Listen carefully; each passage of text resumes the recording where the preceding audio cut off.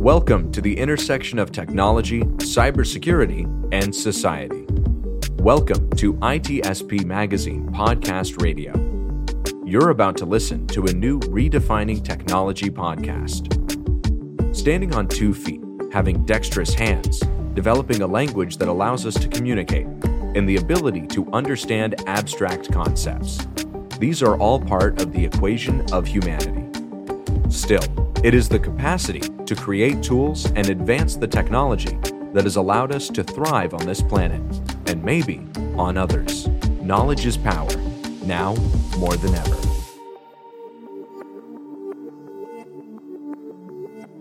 Blue Lava is the first business platform for CISOs to manage their security program. Blue Lava guides security leaders to effectively measure, optimize, and communicate their security program with confidence and ease in one platform. Learn more at bluelava.net. Devo unlocks the full value of machine data for the world's most instrumented enterprises. The Devo Data Analytics Platform addresses the explosion in volume of machine data and the crushing demands of algorithms and automation. Learn more at devo.com.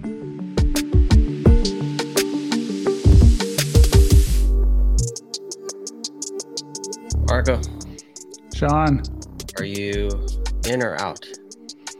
I'm in. I'm all in. An inpatient? Or an outpatient? Can you be both? I don't know.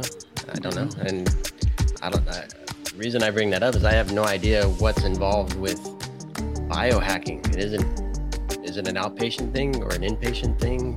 Well, that's my joke I was going to do, Sean, is the fact that when you have a device on your body, even if you're out, you're still in. Right? Right? Pacemakers. They're connected. So Probably an inpatient thing. I remember at DEF CON a few years back, stuff being dropped into people right there in the hallway. Maybe not the hallways, but certainly the conference rooms. It was a good year. It was a good year.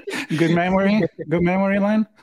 Good memories. Great memories. Yeah, no, you're already hearing a voice, and this is going to be a great conversation. But let me maybe frame it a little bit. It's we're going to talk about biohacking, and we're going to see on the side of the people that do put implant in their body and extend their humanity, and we'll talk about that as well, and how that can become a threat vector to actually do some fun, not so fun stuff. And we're going to discuss about this from a redefining technology perspective, Sean, where, as we say in the introduction for the channel, creating tools, it's part of what make us humans. And one thing, it was a tool when it was a hammer and a nail. And now we're talking tools that can really augment our capacity. And that could be a lot of fun, and it could be a lot of risk. So that's what we're going to talk about today, Sean. I like these extended humanity. And I immediately think extended reality or augmented reality or mixed reality. And those are all virtual type thing. This is real. This is stuff going inside. And rather than boring our audience with our voices, Marco, let's bring the cool voice in. Len, thanks for being on the show. I appreciate the opportunity to be here, guys. Before we dig in, maybe a little background on what you're up to and who you are. You don't have to go all the way back to when you were hatched like me, but a few points that help. I wasn't hatched. I don't think I was hatched. I think I may have been, assembled, but we'll get to that. My name is Len No. I'm a white hat hacker, former black hat. Spent most of my youth and early adulthood as a black hat and running the streets of west side of Detroit. after 9/11, kind of decided the idea of state-funded long-term vacations were just not my idea of fun. So I kind of had to find a profitable way to, support myself and my family. And well, breaking into computers was about the only thing I was really ever good at. So I decided to, change the color of my hat, and I've been, acting as not acting. I've been actively working as a white hat now for about 6-7 years, focusing on the attacker's perspective. Currently employed with CyberArk as part of our global enablement team. I am also, as you alluded to, probably one of the more well-known biohackers in the world from a technology perspective. Currently have 6 different implants, all from the wrist down in both my left and right hands, that I've implanted for the sole purposes of using them as an attack vector. That was lucky enough to get the opportunity to debut 3 new attack vectors back last February at RSA. And I've been out here on the road talking about the transhumanism movement and just trying to educate IT people and professionals in general to the fact that these attack vectors are real. We talk about cybersecurity as if we have all of the answers, and yet everybody's always amazed when a new 0-day comes out. I am the point where the human identity has now been fused with technical capabilities. And as such, this has been very eye-opening for a lot of people. So again, I just wanted to thank you guys for giving me the opportunity to come on here and kind of spread the message. This is an incredible opportunity for us ourselves, as people that know us, our audience. They know that we like to talk about security, cybersecurity, and tech, but we also get, especially me, I love that, to get very philosophical on things. And I think that talking about the future of the human race and what transhumanism means, I'm all excited right now. So I definitely want to talk about that. And I think that I'm going to let Sean then ask you the question on how the implant that you have in your hands are going to become a threat vector. I think he's going to have fun with that. What I would love to start with is a definition of transhumanism. So what is, how can you help somebody that never even probably heard that word to understand what it is? Sure. The transhuman movement, and the term transhuman was actually coined by a gentleman by the name of Julian Huxley back in 1957. Basically, the movement is individuals who are looking to extend the capabilities of the human body beyond what we were born into. So by that definition, anybody that has like a cardiac pacemaker or, an implanted stem pain management tool, they're transhuman. The issue and the term really didn't start getting into more of the modern culture up until, I would say, within the last 3 to 7 years. Prior to commercial grade implants being available, this was a very, very grassroots movement. People were using 2-part epoxies to try and encapsulate technology that could be implanted inside the body. There was a lot of rejection. The health and safety measures that were being done were really not there. And, there was a lot of people that wound up with heavy metal poisoning and lead poisoning due to the headers off of circuitry, but the movement itself is basically not feeling constrained to the fact that this is my body. This is all I can do. And, we've seen it in TV and science fiction movies probably since, the 60s. You got the cybernetic kind of people, and every time we look at movies like The Terminator or, any type of cybernetic organism, it's always very big and mechanical and shiny. And, the truth is there are thousands and thousands and thousands of people already walking the streets with technology beneath their skin. The stigma that comes with it is where a lot of the problems come in. Well, Len, let's talk a bit about what the things are, because you mentioned pacemaker. Sure. So that's something that we have, that already we have a heart, right? So the pacemaker is making it a little better. Are there other examples of making something better?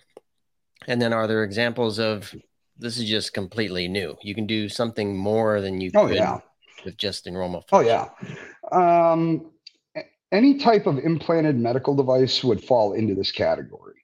So, and that's the stuff that everybody's already familiar with. When we start stepping off of the reservation is when we talk about things like Tesla's Neuralink, which is going to be a brain implant that will allow direct interface to a terminal. There are things out there like the NeuroGrain. This is a product that's still in development, but the intended purpose is it's an implant that will actually allow a human being to become part of a giant human-based Wi-Fi mesh network. There are things out there called the Willet. These are Bluetooth compatible devices that are actually able to take power from the air. The big issue that we have when it comes to commercial grade implants, back to your original question about, things that are new and not very well known, we're still very limited because all of the current implant technology, for the most part, there's no clean power sources for commercial grade implants. The closest thing that we really have at this point is, and again, this is another one of those underground movements. It was a product called the Peg Leg, and if you or your subscribers want to check it out, the website was pegleg.org. And what they would do is take a Raspberry Pi Zero W, desolder everything off of it, take it down to the most minimalist form factor, add a rapid charging receivers for indirect power, encapsulating the entire thing, putting it in their leg, and then powering it with an external battery with rapid charge capabilities. So I mean, that's really a lot where the problems come in. So in terms of new, like, for example, my implants are predominantly around RFID and NFC capabilities. I have multiple different RFID chips that I use when addressing physical access limitations, or I'm trying to gain access to restricted physical locations with zero indications of compromise. NFC is an amazing tool, especially if we're doing mobile device attacks. We have the ability through Android to backdoor APK files and just basically add a pointer record to the NFC tag. And with the size of some of my implants, as you can see from the screen here, I'm sorry if you guys are getting this on audio, but I have about a $1.5 size. It's actually a little bit bigger than a silver dollar, and that most of that implant, that's called a Flex Next. That one, the range on that chip is actually enough to where I can actually hold a cell phone like you would normally hold any cell phone, and the antenna that's built into the chip is actually enough to read through the palm of my hand and actually trigger the NFC receiver on the cell phone. We can do anything with that.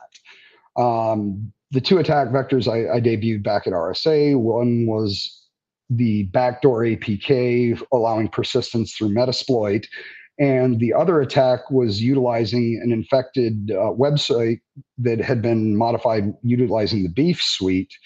And all I needed to do was just set up a URL redirector on the chip, point the web browser, and I was able to hook the browser and go from there. But any of the NFC capabilities would be available. Len, let's translate this for people that maybe they're not familiar with these terms in info security. Sure. Couple of example of real case study that everybody can understand. So what can you? Sure. How much damage can you do? I'll give you two quick examples. Okay. Let's start with like a physical access. I mean, I personally find the fact that most companies within their policies dictate that people keep their badge on a lanyard or on some kind of a belt, retractor. I think this is just bad practice altogether. the tags that are contained inside those physical access cards are just like the chips that are in my hands. They're static. They require power from a reader to be able to be read. So someone like myself with a tool like a Proxmark or a Proxmark Chameleon, which are small RFID tools if you're not familiar with them, I can palm one of these things in my hand while we're talking, and I can click the button and I can scrape the data off of your tag. This isn't anything new. We've been, card cloning attacks have been around for over a decade. What makes this attack different is the lack of indications of compromise. In the old days, you'd need a battery pack for your Proxmark. You'd have to have another key or a fob that you were going to actually write that data down to. And if you were actually discovered in a restricted location after a search, they'd be like, okay, this is how he got in. With me, the difference comes in is I can write that scraped data back down to one of my implants. And if I'm discovered in one of your restricted areas, how is your security personnel going to be able to figure out how did he get in here?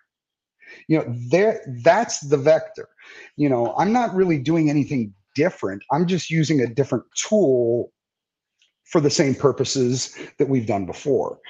Especially I've got, in the talk that I've got coming up for Sector, I even say, the attack itself, we're very familiar with. The attack vector is something that's coming right off of the movie screen. So to that point, if you're a physical access security admin, how do you deal with somebody that just shows up inside of a data center, but they don't have a card? Hopefully you've got security cameras, but even with that, if you don't have some type of secondary authentication around your RFID access systems, if I just wave my hand across it, how are you going to know how I got in there, and how are you going to be able to secure those locations? The second example. Oh yeah, go ahead. Go ahead. Second example. Second example, for the NFC. Pretty much every Android device out there, whether it's a cell phone, a tablet, they have the ability to read and write NFC natively. Apple, it's a little bit different, but right now Apple is being challenged over in Europe on the use of their NFC, the proprietary use of their NFC chip. So we don't know what's going to happen with Apple. But if they get to the point where they can do native reads and writes outside of a specific app, they'll be just as vulnerable as the Android devices. NFC has the ability to do very, very easy URL redirects. To Marco's point earlier, in terms of how do I make this scary or understandable for everybody, if you have an Android phone that has NFC turned on, and I was to be able to get my hands on it, I could make it appear like I'm making a phone call. And trust me, I can social engineer a situation where somebody's going to be good enough to let me get my hands on their phone. It's not hard. My kids are in trouble. My phone died. My wife got into an accident. My grandkids are hurt. Somebody out there is going to be like, oh man, here, use my phone. The minute it gets in my hand, while it looks like I'm trying to remember what the phone number is, in the easiest example, every Android device has a built-in browser. If I program the implant on my chip to point to a website that's infected with Beef, which is the browser extension exploit framework, the minute that browser connects to that website, I'm already in that device before I even hand the device back to you. So these are the kinds of things that we need to be aware of. And, at a very high level, my capabilities are very simply NFC and RFID, like I said. But if we look at the enterprise use of these same types of protocols, IoT and automation use NFC a lot.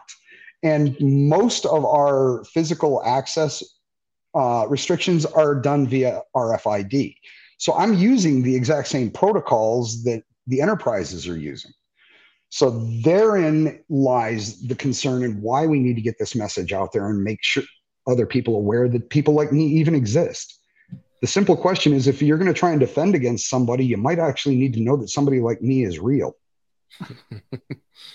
Exactly. And one of the things I wanted to touch on, Len, is I remember years and years ago when I was working on security products, actually building stuff at one point, organizations their default answer when an attack hit their email service was shut the email down, right? So the initial response here is, well, don't let that kind of person in. But you pointed out earlier, who knows if somebody has a pacemaker? Who knows if you have a chip? Who knows if you have some other embeddable? And if one could identify it through some scanning device entering, is that the answer? Just keep those people out, because there are positive use cases, right? No, actually, I'm one of the first people that I'm aware of that's actually come out and publicly said, hey, these can be used for nefarious purposes. You know, there's a ton of different commercial grade chip manufacturers out there. And if you go look on their website at their products, you know, they're geared for, you know, replacements of key fobs to get into garages or gyms. If you have a Tesla, you know, there's actually an implant out there, if you have a specific model Tesla, that you can actually program the chip with the valet code for your Tesla. So you never have to worry about not having your keys again. So there are legitimate use cases. There's a new chip that was just recently released over in Europe. It's called the Wallet More. And the purpose behind this chip is you tie your debit card to this implant, and you can do tap to pay with an implant the same way you could with the Apple Wallet or Android Pay. So, I mean, there are many, many legitimate use cases for these. But just, you know, like Marco was saying earlier, any tool, I don't care what it is, can be used inappropriately or out of what its original justification and specifications were. So let's go back there then, because, you know, obviously people, I mean, we can bring a lot of things on the side of the good and a lot of things on the side of the bad, like everything in technology, right? It depends how you use it and who's going to use it, right? So yeah, I mean, everybody let's put it this way. Go ahead. Mimikatz was originally meant to be an Active Directory auditing tool. Yeah. You know, so I mean, case in point, Mimikatz is known by every Windows-based hacker out there. Yeah. But it started its life as an auditing tool for security. Yeah, and it goes back to, you know, that if you have superpower, let's say, or some kind of power, you can use it for good or for bad. You can be the hero, you can be the villain. So at the end of the day, what I want to go into is we can't, and we won't, and we don't want to stop technology. You can't just say, well, don't open the email, don't use email, throw your phone away. That's not the solution, right? No, not at all. So we need to balance, because as I was saying, there is so many benefits. I mean, let's look at the easy thing to understand from a medical perspective. I mean, you use all these implants, and I think they need to be welcome, because in many situations, the risk, it's always less than the benefit that somebody that has a condition is going to use it for. I mean, insulin pump, that's an easy to understand, a pacemaker, Absolutely. all of that. So how do you see this being balanced, except for, of course, using the news for, you know, clickbait and shit like that? I mean, the truth. To be honest, Where I are we think going? I think we're going to see more and more of this. I really do. There's a couple of different chips that are out there. Most of them are actually over in Europe, where people are actually putting their medical history on these in case of an accident. Doctors can see allergies, excuse me, you know, and previous medical issues. So I do think that what it eventually is going to take is the normalization of the concepts around implants. You know, and honestly, I think tools like the Wallet More are going to help with that. You know, if right now, if you saw somebody walk up to a retailer and be like, I want to buy all these, and they tap their hand on the payment pad, you know, there's going to be a lot of questions. You know, but we can say the same thing in regards to pretty much most other technologies that have gone out there. I mean, all three of us look like we've been, you know, we're over the age of 30. But I mean, let's think back to when we went from corded telephones to wireless to cell phones. You know, I mean, I remember back in the days of the flip phones and, you know, like the original Nokias, where everybody's like, well, I don't want to use one of these things. It's going to give me radiation in the side of my head. And, here we are, 16 years later, society, it's almost impossible to fully interact with society without a smartphone at this point in time. So take us there, Len, because the next step, so we went from wired to wireless to inside. Yeah. So talk to me about the process. How does an implant go in? Who does it? Is it safe? Does it break the warranty? It's an injection. The body. It's an injection. No. Mom says, some of them no are, longer warrant you as my child. Some of them are injectable. That's true. I have 2 of the glass injectable ones. They were actually the first 2 implants I ever got, which is the Next, which is a combination low frequency, high frequency, NFC and RFID. And I have what's called a VivoKey Spark. This is actually a crypto bionic chip that I actually use in combination with an application on my phone. And it actually is what I use to lock down my cryptocurrency wallet. So in order to get to my crypto wallet, you actually have to have one of my implants in order to open it. So that's one area, but it's difficult to say. How do you get them put in? Personally, I don't trust doctors. Don't trust them at all. I have had all of my implants done through a body modification shop that's located here in Austin, Texas, called Shaman Modification. Shout out to those guys, great people. And hats off to my guy Pineapple.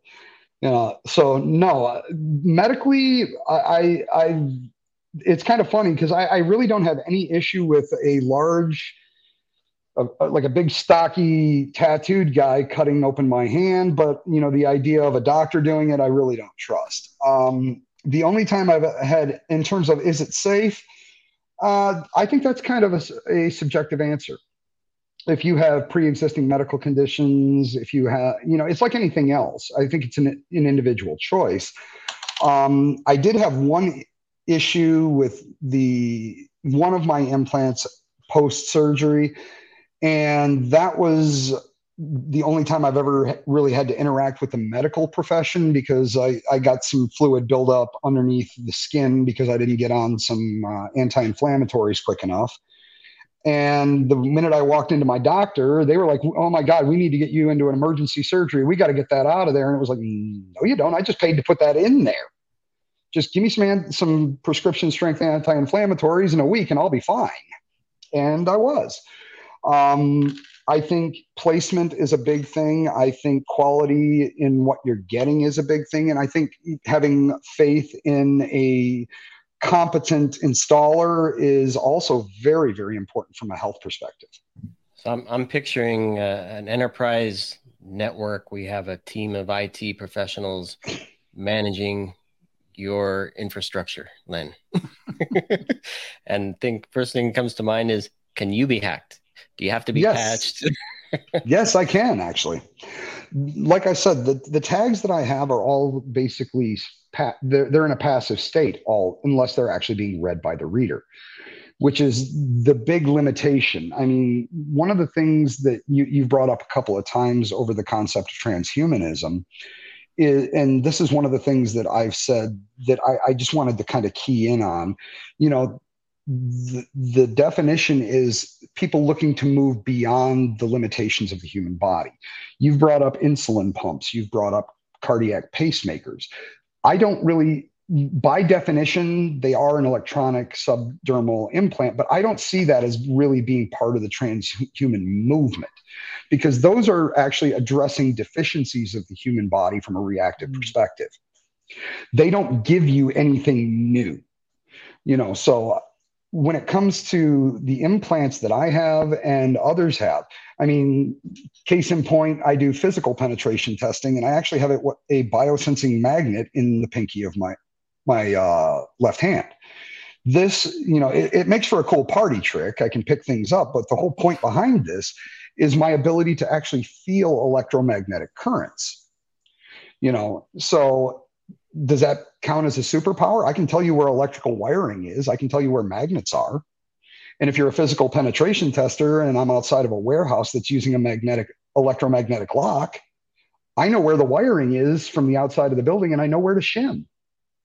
So to me, things like that, things like being able to utilize my hand as part of a multi-factor authentication, to me, that's more what transhumanism is about, as opposed to addressing some type of deficiency of an organ or something along those lines.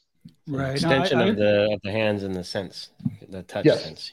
Yeah, which is, I love the fact that you went there, because this is where I was thinking, maybe we'll talk about people that actually do bionic arms and legs because they need it.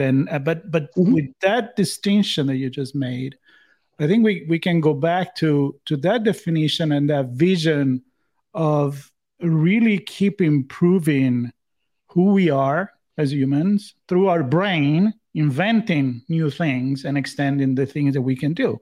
So I don't know, in a simple way is, why did we need a car, like instead of a faster horse? Well, because we had the technology to do that. And now we can go from point A to point B much faster.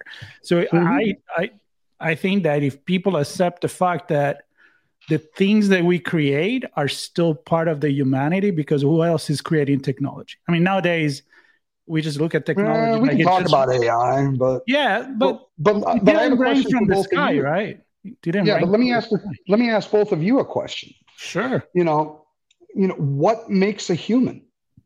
That's a question that I got asked not too long ago. What makes a human? I mean, we're talking about artificial intelligence. We've talked, there's been discussions, one of the questions I was asked recently is transhumanism a stopgap or a push towards immortality? I don't necessarily think so. I'm open to debate the idea with other people, but in my opinion, no. Is what makes us human? Is it our brain?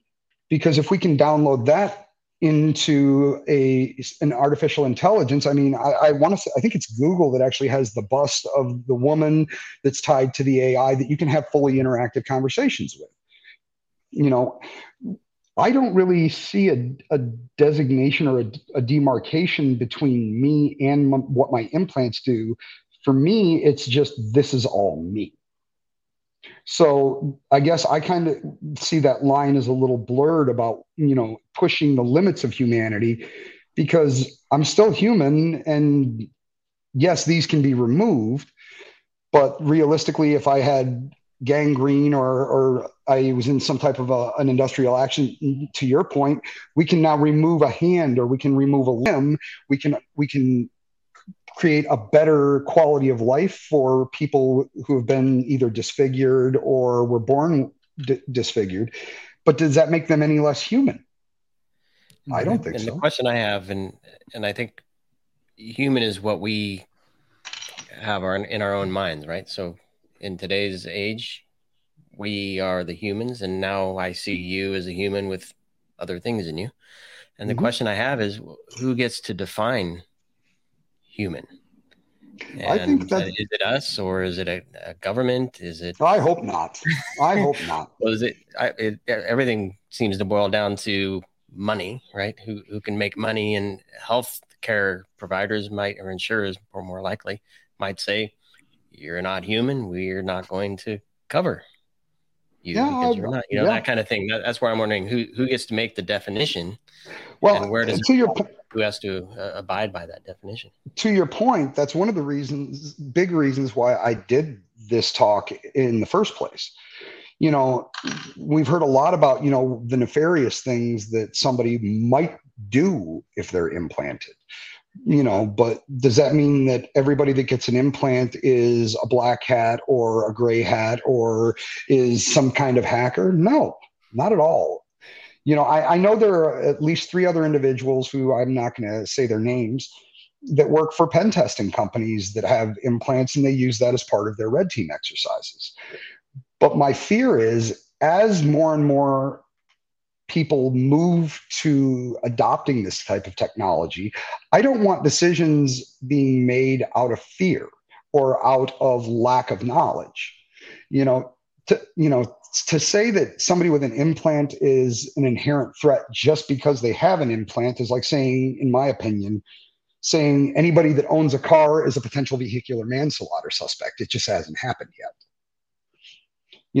So the fact that we can get this information out there, that not everybody that is going to get an implant is going to be using it for nefarious things. Maybe they're just using it to get into their gym because they're tired of having 900 tags on their keychain.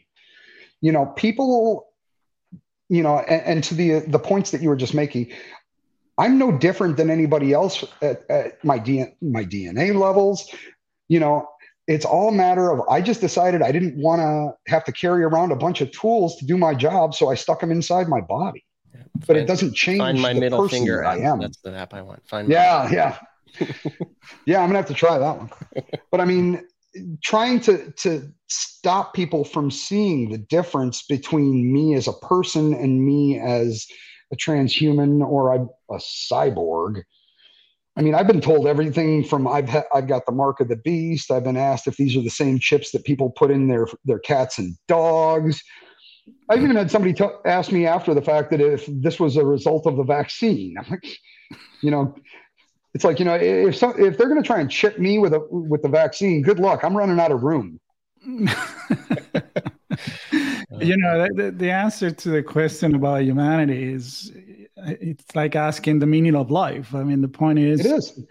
Everything is making us human and is not. And if we start looking at the way that our brain works from, an electric impulse level, and we don't have a soul. I mean, we love to think that we have a soul and then leaves after our death, and maybe we go in another body. I mean, we kind of need that at a human level, because it gives us hope for future. That's what religions are based on, pretty much. But at the end of the day, we need to accept, I think, the fact that I personally think that human is everything that humans do. Sometimes it's bad, sometimes it's good. So that's exactly what makes us human. Think, act, foresee the action that maybe some animals can't do. They just are driven by specific needs. So using a phone doesn't make us not human. Having an ear piercing doesn't make us not human. Riding a horse doesn't make us not human. Yeah. Having a chip. So why should this doesn't make us not human? Yeah. And we tried to talk a few times about, digital immortality. You mentioned transfer your brain. Are you still you if you're in a computer, instead of a computer being inside you? And then if the electricity goes out, you're done. Right? Yeah, until you reboot. Well, this is an incredible conversation. I hope it's going to make people think and wanted to learn a little bit more about all of these things. And it's a fascinating. It's yourself thinking conversation. Yeah, it really is. Yeah. And that's what I wanted most. I don't expect there to be a new rash of transhumans after they listen to a podcast with me or they watch one of my presentations. But what my hopes are is that maybe the first time they actually run into somebody who is a chipped individual, it's not going to be that immediate, oh my God, you're a freak, you're wrong. Maybe it'll just be like, okay, it's different, it's not for me, but good on you. Yeah. Yeah. And that's all I can hope for. And that's a big hope, because that will resolve a lot of problem in our society, where everything that is different is weird. If it's not black and white, it's gray, and people would just freak out because they can't handle gray, right? So nobody can handle gray. It's in between. Like, tell me how to vote, tell me how to think, and then there is everything in between. So yeah, I mean, this conversation, as Sean and I always said, they're not meant to have answers. They're meant to have a lot of questions and again, make people think. And I think that getting your perspective for someone that is not just thinking about it, but actually living this. Yeah, I love it. It's so much more meaningful for me. Yeah. I appreciate it, man. I'm glad you guys find the topic interesting. To me, it's just the next step of evolution. And by that, I don't mean of humanity. I mean of my own personal being. You know, I started out getting tattoos and body piercings and scarifications, and I got into doing flesh hook suspensions. And, you know, then it was like, you mean I can put a microchip in my hand? Where do I sign up? Sure. That sounds easy.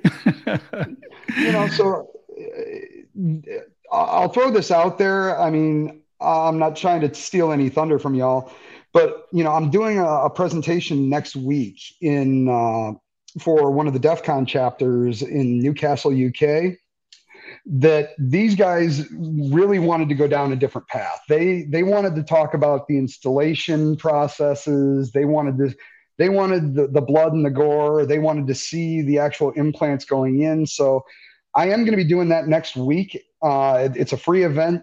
Tickets are available on Eventbrite. So if you search for Lenno Biohacker, and let me get you the chapter real quick, just so that I can make sure everybody can see it if you want to. But I want to say it's DC4. Back up one. DC44191. And it's a free event. It's not going to be the same presentation that I'm going to be doing at Sector. Sector is going to be around the attack vectors. This is going to be more around, you know, how do you become a transhuman? Mm-hmm. So if any of your listeners, or if you both are more than welcome, please join. You know, but I would definitely say this is not for anybody with a weak stomach. It gets pretty graphic. I'll probably pass on that, but I mean, if people are interested in how do you become a cyborg, this is the talk for it. And please, I know we're already planning some other conversation, and we would love to have you back, but.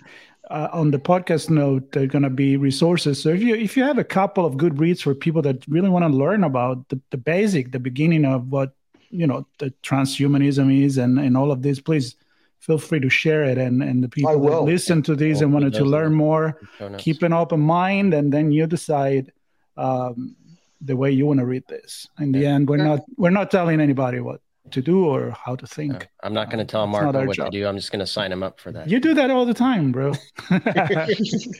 If I may, you guys just hit on one of the last points that I really was hoping that we might be able to have a quick conversation about, and that's regulations.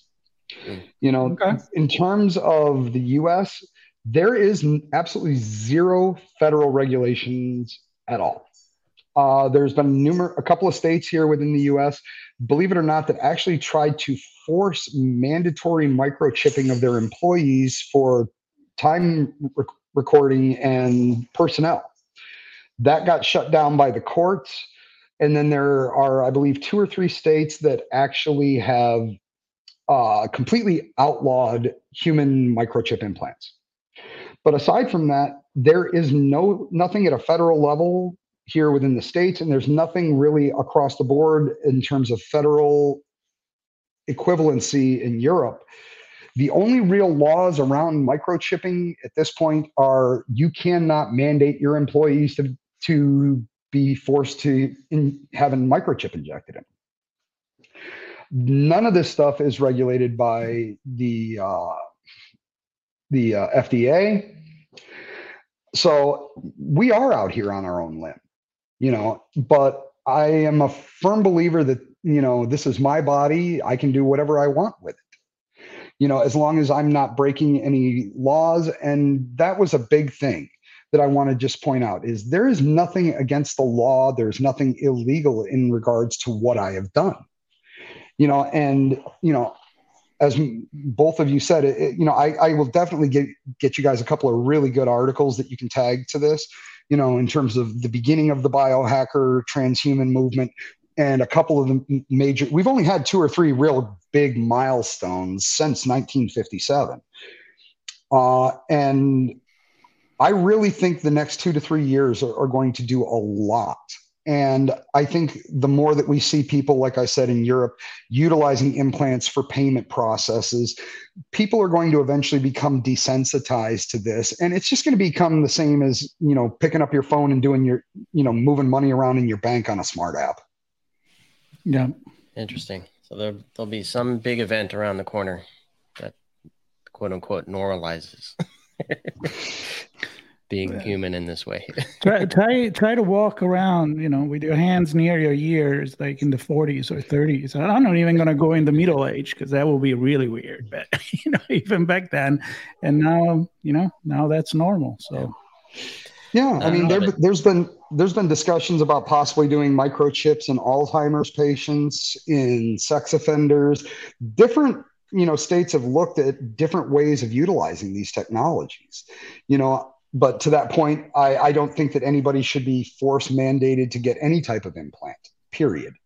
I think it's a personal choice, just like, with getting a tattoo or a body piercing or even, personal medical decisions. I don't think that there should be any mandates about anybody's individual person. But I mean, if you're one of those types of people like myself that go, wow, this is really cool stuff, for example, I actually put an RFID door strike on my office. So rather than having a key to get in, I just scan my hand and walk into my office. There are legitimate normal use cases. But, again, tools can be used in multiple ways. And I just love the fact that we're starting to get this message out there, and we're going to be able to get people to understand this doesn't make me any different than anybody else. To me, it's more like just talent. Or equatable to talent. Some people can play a violin. I can't. Get your chip to do it. Yeah. Well, I mean, just think about it. I mean, this is super cool. Yep. Imagine when we get to the point where we can act, we talk a lot about, the brain implants from like the Neuralink, but and what are we going to do when we get to the point where we can upload data of knowledge like they did in the Matrix? Oh, I want to learn Kung Fu. Okay, I know Kung Fu. The information is there. It's just how do we disseminate it and get it into our consciousness in such a way that we can use it. And that could be the question for the next conversation, man. There'll be an entire big 45 minutes podcast again. So, Sean, I got a lot to think. So I love this. We need to. I love this. We need to certainly opened my mind, and hopefully our readers, back to the old print pub days, our listeners are thinking about this as well. Lots of questions, lots of cool stuff. We need to have our eyes open on these things so we understand and act accordingly. And that's all I could ask. Yeah, love it. Thanks. I just wanted to thank you guys both very much for the opportunity. Hopefully we'll get a chance to do it again sometime real soon. I'm excited about it. So stay tuned, everybody. There'll be more.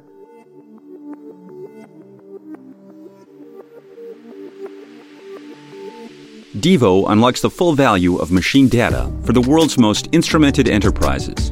The Devo Data Analytics Platform addresses the explosion in volume of machine data and the crushing demands of algorithms and automation. Learn more at devo.com.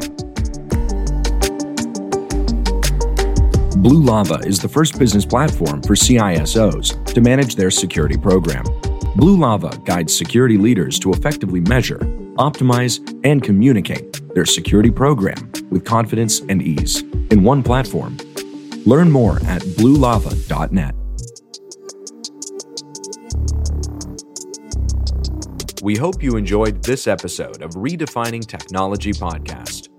If you learned something new and this podcast made you think, then share itspmagazine.com with your friends, family, and colleagues. If you represent a company and wish to associate your brand with our conversations, sponsor one or more of our podcast channels. We hope you will come back for more stories and follow us on our journey. You can always find us at the intersection of technology, cybersecurity, and society.